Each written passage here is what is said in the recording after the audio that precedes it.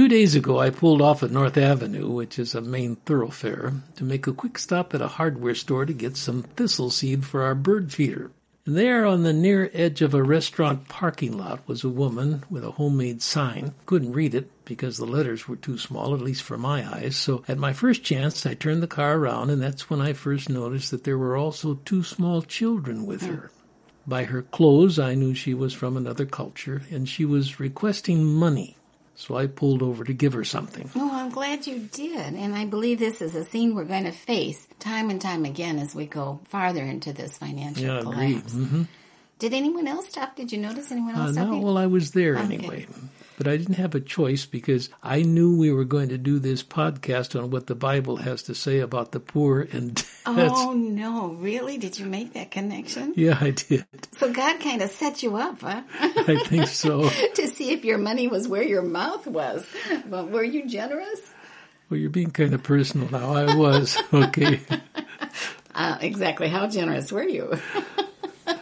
I was generous. I gave her $20. I figured with 2 kids, $5 wouldn't go very far and such, and she was very, very appreciative. Oh, honey, that's sweet. Yeah.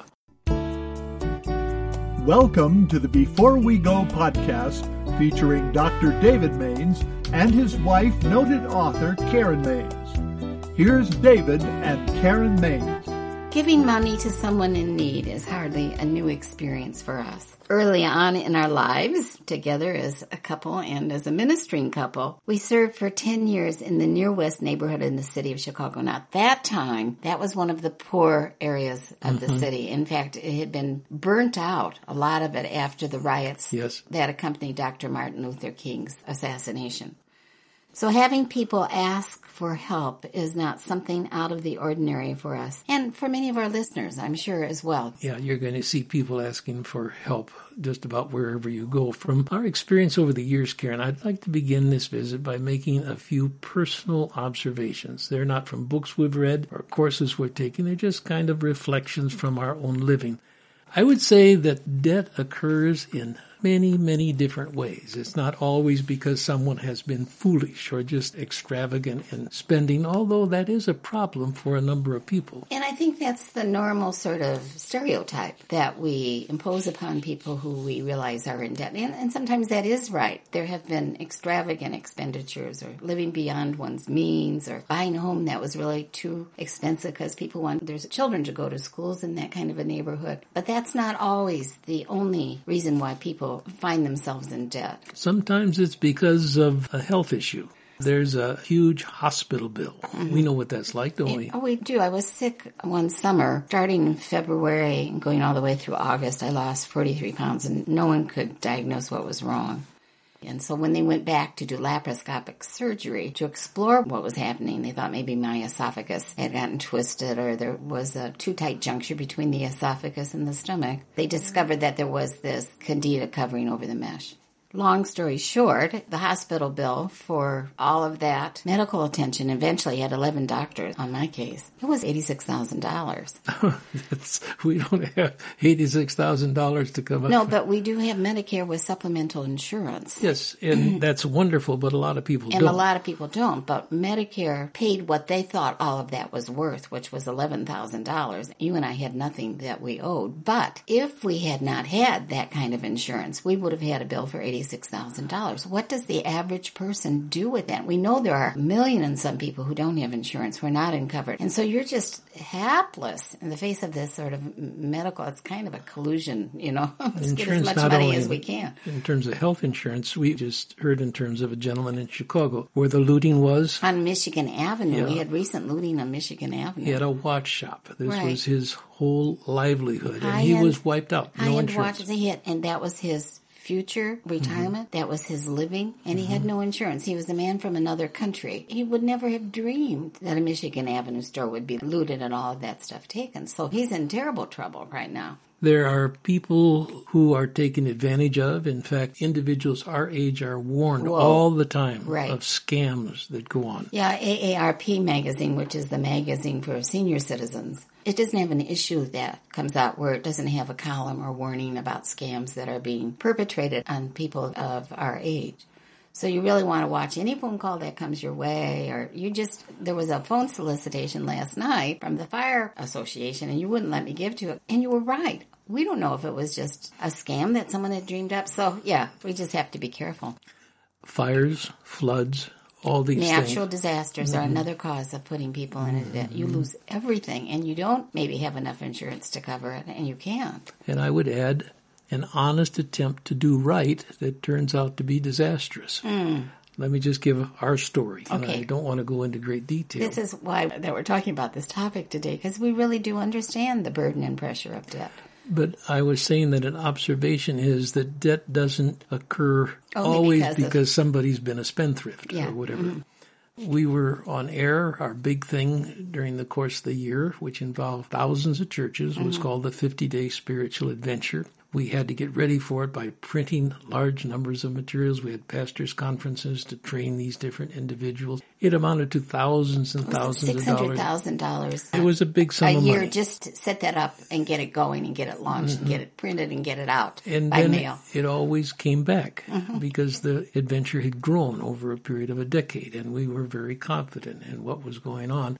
We were anticipating everything except we didn't know that at the wrong time in the year, just when things were beginning to unfold, we would be accused of being, which it's almost ludicrous now to say it because it's so far from anything one would imagine. We were accused by extreme right-wing people of being New Age. And all of a sudden, this spread like wildfire. Fortunately, it was prior to the days when you have internet and Social media social to media, advance rumors or gossips or critiques like this, or to do even worse, to spread lies, outright lies. All over, churches would call in and say, we have read that, we need you to explain to us. And by the way, we're canceling our order to be involved in the adventure this year. And it was like all of a sudden the bottom dropped out of everything. Our phone room was getting 1,000 phone calls a day. I mean, it was just an extraordinary tsunami that hit us.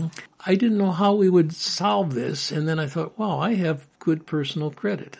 I think what I'm going to do, we will make it through this. I will put the bills for the printing and the advertising and the travel for the pastors to be taught. I'll put it on my personal credit cards. We'll max out our credit cards with this. We can underwrite this. And it will all come back again because it always has. Unfortunately, it didn't all come back, and eventually the ministry just totally collapsed. We had to close it down. Yeah, right. but I still had those debts. I had over $250,000 in debt on my personal credit cards. So I thought I was doing the noble right thing, but I was making a dumb decision. If I went back, I'd think that probably wasn't very smart. Knowing now what you know about it, but I think you did make a decision that was the best decision you could make at that time.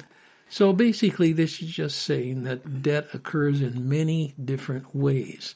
Another observation I would make is that it is a load that is far heavier than I ever imagined. Karen, when I realized how much that was, and as those bills came in month after month, I was terrorized. Well, you can't get out from under a load of debt. You think about it during the day. First thing you wake up, It's like somebody straps a 40-pound cement block on your back, and you're conscious of it all day long. you have restless sleep. You turn and toss because of it. You don't know how you're going to solve things. I found myself, this is a while back, so I can talk about it now, I didn't want to go to the mailbox. Because I knew what was going to be in that mailbox. I didn't want to answer the phone because I don't think the companies themselves, they hire debt collectors, and they're good at putting the pressure on you. And it was horrible. I didn't even want to be alive. I just wanted to just vanish somehow. And all this to say that we truly empathize with those people who are experiencing the similar load of debt and they have no clue or idea as far as how they're going to get out of it. But not only do we empathize with it because we've had this debt scenario in our lives, we also know that God cares about the poor and God cares about debt. So we should probably just finish that story because in His providence, God provided some incredible friends for us. It was an extraordinary thing. We didn't know where the money was going to come from, if we'd ever be able to pay off this debt. So we had remortgaged our house. I had a call from a friend. He said, "How much money do you owe?" And I said to him, "It's about $250,000. Now, that was a lie.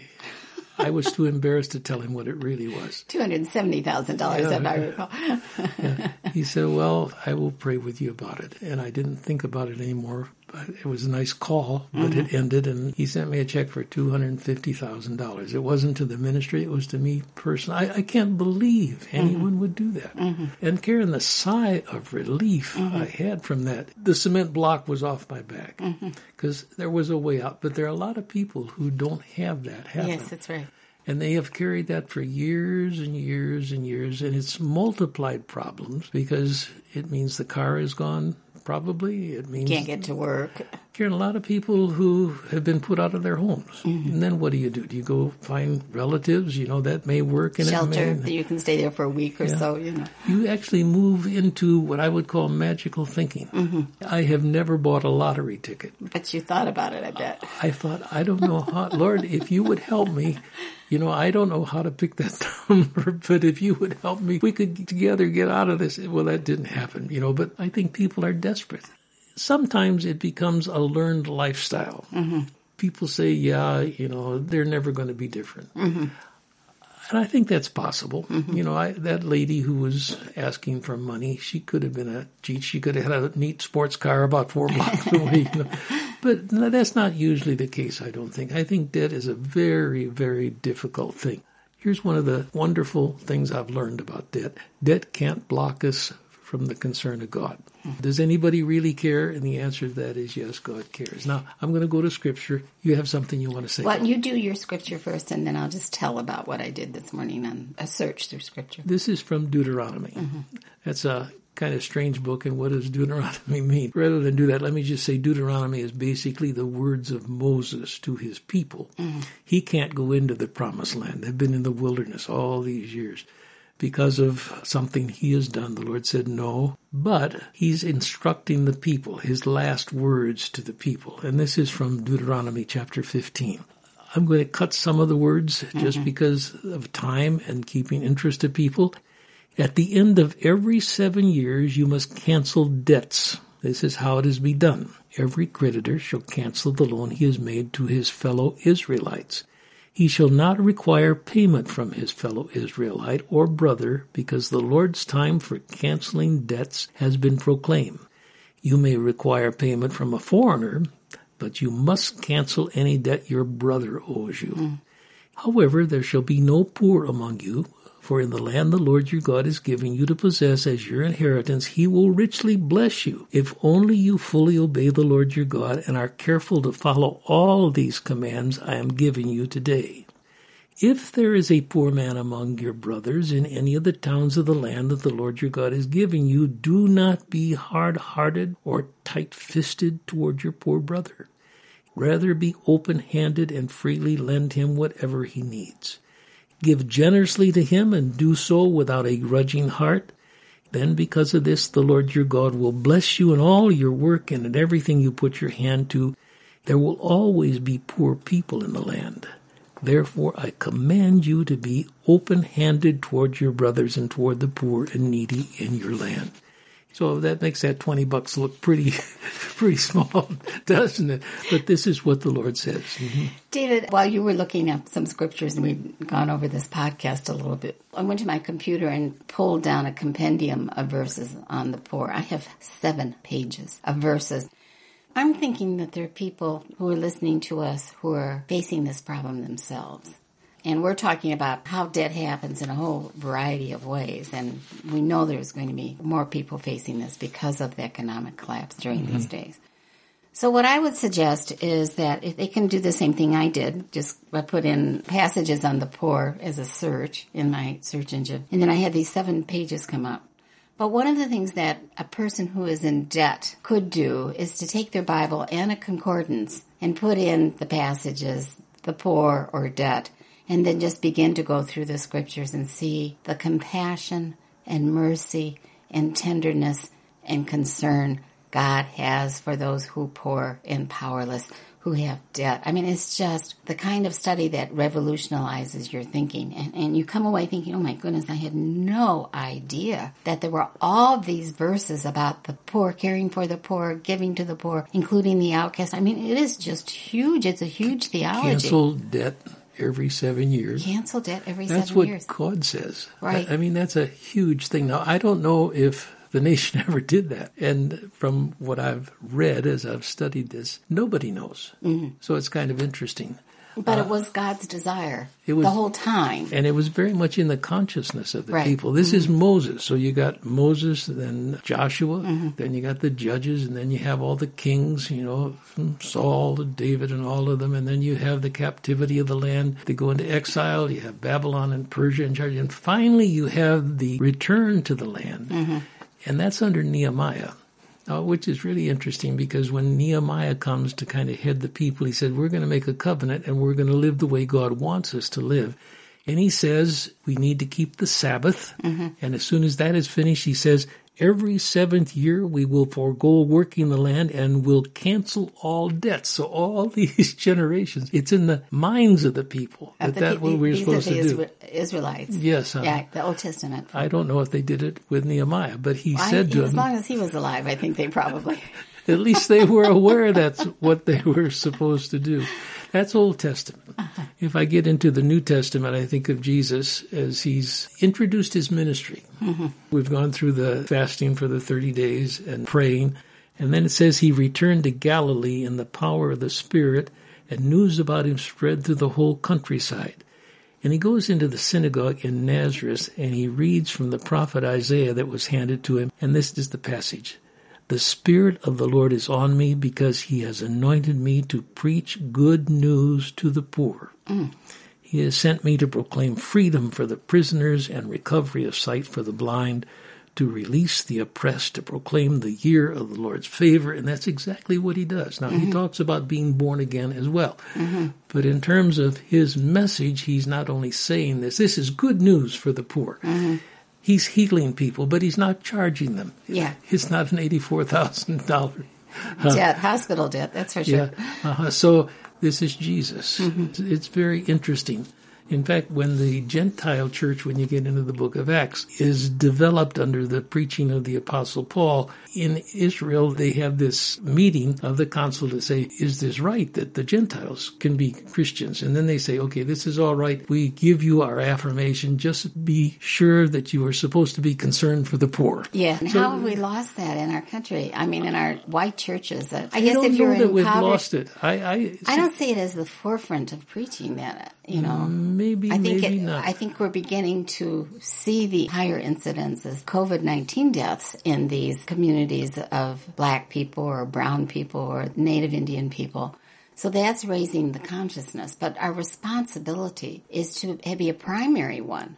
If I'm gathering any conclusions from scriptures, a primary one of being concerned for the poor, the powerless, the oppressed, and those who have death. I was going to say that it just does my heart good when you see churches, either as an individual church or banding together, and they give food away. Mm-hmm. A big parking lot will be there, and this is money that came through the churches, and they bought food with it. Now they're saying, if you have needs, come here. Mm-hmm. We will minister to those needs. We're not saying you have to sign up. You don't have to do anything. You don't have to attend the church. You don't have to come to a worship service. Yeah. We're just concerned for people who don't have what they need to meet their daily needs. I think that's one of the most powerful visuals that a culture can have of what God is like and what his concern is like. And I would like to encourage those who are listening to us who have responsibilities in local churches, who have a voice of a kind in local churches, to say, what is the theology that's functioning in us regarding the poor and the powerless and those who are in debt? Yes. What during this time do we need to be preparing to do, or do we as an all-city church movement be prepared to do with one another so that we can make sure there's an umbrella that is put over these people, an umbrella of godly and spiritual protection for them as they work their way through these really rough times? Yeah, we're never going to solve the problem of the poor. The poor we will always have. But at the same time, we have to be concerned, and that's one of those things we're going to have every opportunity for. Do I have time just to say one thing about toxic charity? If just you want real to, quickly. yeah. Okay, one of the things I've learned as I've worked on the board of a worldwide development organization is that charity can be toxic even though it's well-intended. And so there are sometimes when in emergencies we give away. But if you continue to do that over and over again, it can make the people who are on the receiving end ashamed, or it can work a lot of negative things in their lives. So we need to struggle in church. Sets up bad patterns. It sets up bad patterns and diminishes their sense of self. Mm-hmm. So one of the things we need to struggle with in our committees and in our church teams and our governing boards is how do we avoid the toxic charity effect? And that is by empowering poor people and people who are in debt to be a part of the discovery process. We invite them to come and be part of the dialogue. What is the best way to service the needs? In Christian compassion and charity, of course, conserve the needs of the poor who are in our communities. And in that dialogue, they begin to define the ways to do this that are good ways, the ways that don't develop dependencies, the ways that don't shame and make folk feel funny, but they have to wait for an hour in a line of cars to get some food. So we want to avoid toxic charity, too. Just one aside here. So just as an illustration, you might invite the poor to be involved in the process of how would you tell us to give this food out? Is that what you're saying? Yes, and then to be a part of the distribution process as well. So it's not just them always on the receiving end. And they'll come in with a whole different understanding and a grid of suggestions that most of us wouldn't even think about because we don't have to live the lives that they've had to live. It's an extraordinarily powerful process. And the end result is not to do for the poor, is to set up training programs for them, to help them with job skills.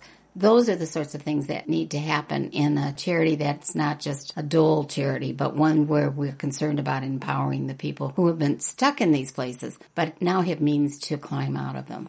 It's a huge issue. We're always going to have the poor. Mm-hmm. But how do we do the best we can in the name of Jesus? Mm-hmm. Jesus gave us this prayer, which is the Lord's Prayer that you and I pray, well, pretty close to every day. And there is that line in there that is very interesting. We usually say, forgive us our trespasses as we forgive those who trespass against us. But it could be, forgive us our debts as we forgive our debtors. But I think, again, it comes back into this whole area. I had a great phone call yesterday. Somebody called and said, what are you talking on the podcast about next time? And I said, we're going to do it on debt and so on. And she said, oh, you know what? Because I told her the experience of the lady in the parking lot. She said, when I go out for groceries, that kind of thing, I just look forward to it so much because I put extra money in my purse. So when I see those people, it gives me great joy to be able to give to them. Wow, that is really, really neat. The church needs to wrestle with this more and more. There's an interesting passage, Karen, in the Old Testament, and this is a totally off-the-wall reference that I'm going to give, but I want you to picture it in your mind. This is in 1 Samuel. It says in chapter 22, starts the chapter, David, this is before David is king. He's been running for his life because Saul has been after him. David left Gath and escaped to the cave of Adullam. And when his brothers and his father's household heard about it, they went down to him there. All those who were in distress or in debt or disconnected gathered around him, and David became their leader. About 400 men were with him. So this was David's mighty men, right? Didn't they become called mighty men? They were, but I mean, what would you do with 40 people who have absolutely nothing? And then the 400. They haven't had lunch yet. You know?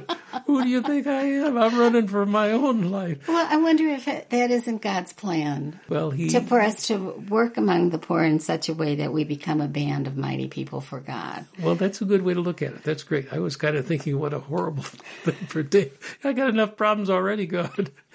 You know? Let me close with this one story out of my life. We had paid off all of our debts. But I had friends who were very, very in real financial trouble. And so one of the credit cards companies sent one of these offers that entices you. It was 0% for a whole year. Oh, that's good. So I gave them a sizable check off of that, thinking that I could pay that back myself. Okay, we two can play this game. What's the sizable check? $25? It was $4,000 because $4,000. They needed that money. They didn't ask me for it either, but I just knew what their financial crisis was. So I sent it to them with great joy, and they were deeply, deeply grateful. So you have a no-interest loan for and I have a no-interest loan on a credit card for a year.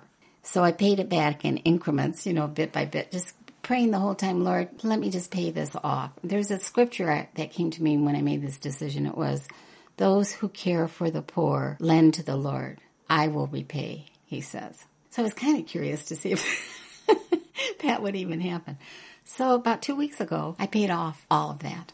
just so grateful that God had given us the funds. Of course, I'm down to nothing again, but it was an act of charity and love. The Lord provided the means, but that wasn't coincidental then. That 0% card came through, and I am now paid that off as well, given a gift to them and now paid that off as well. So I think that's a scripture that works for me.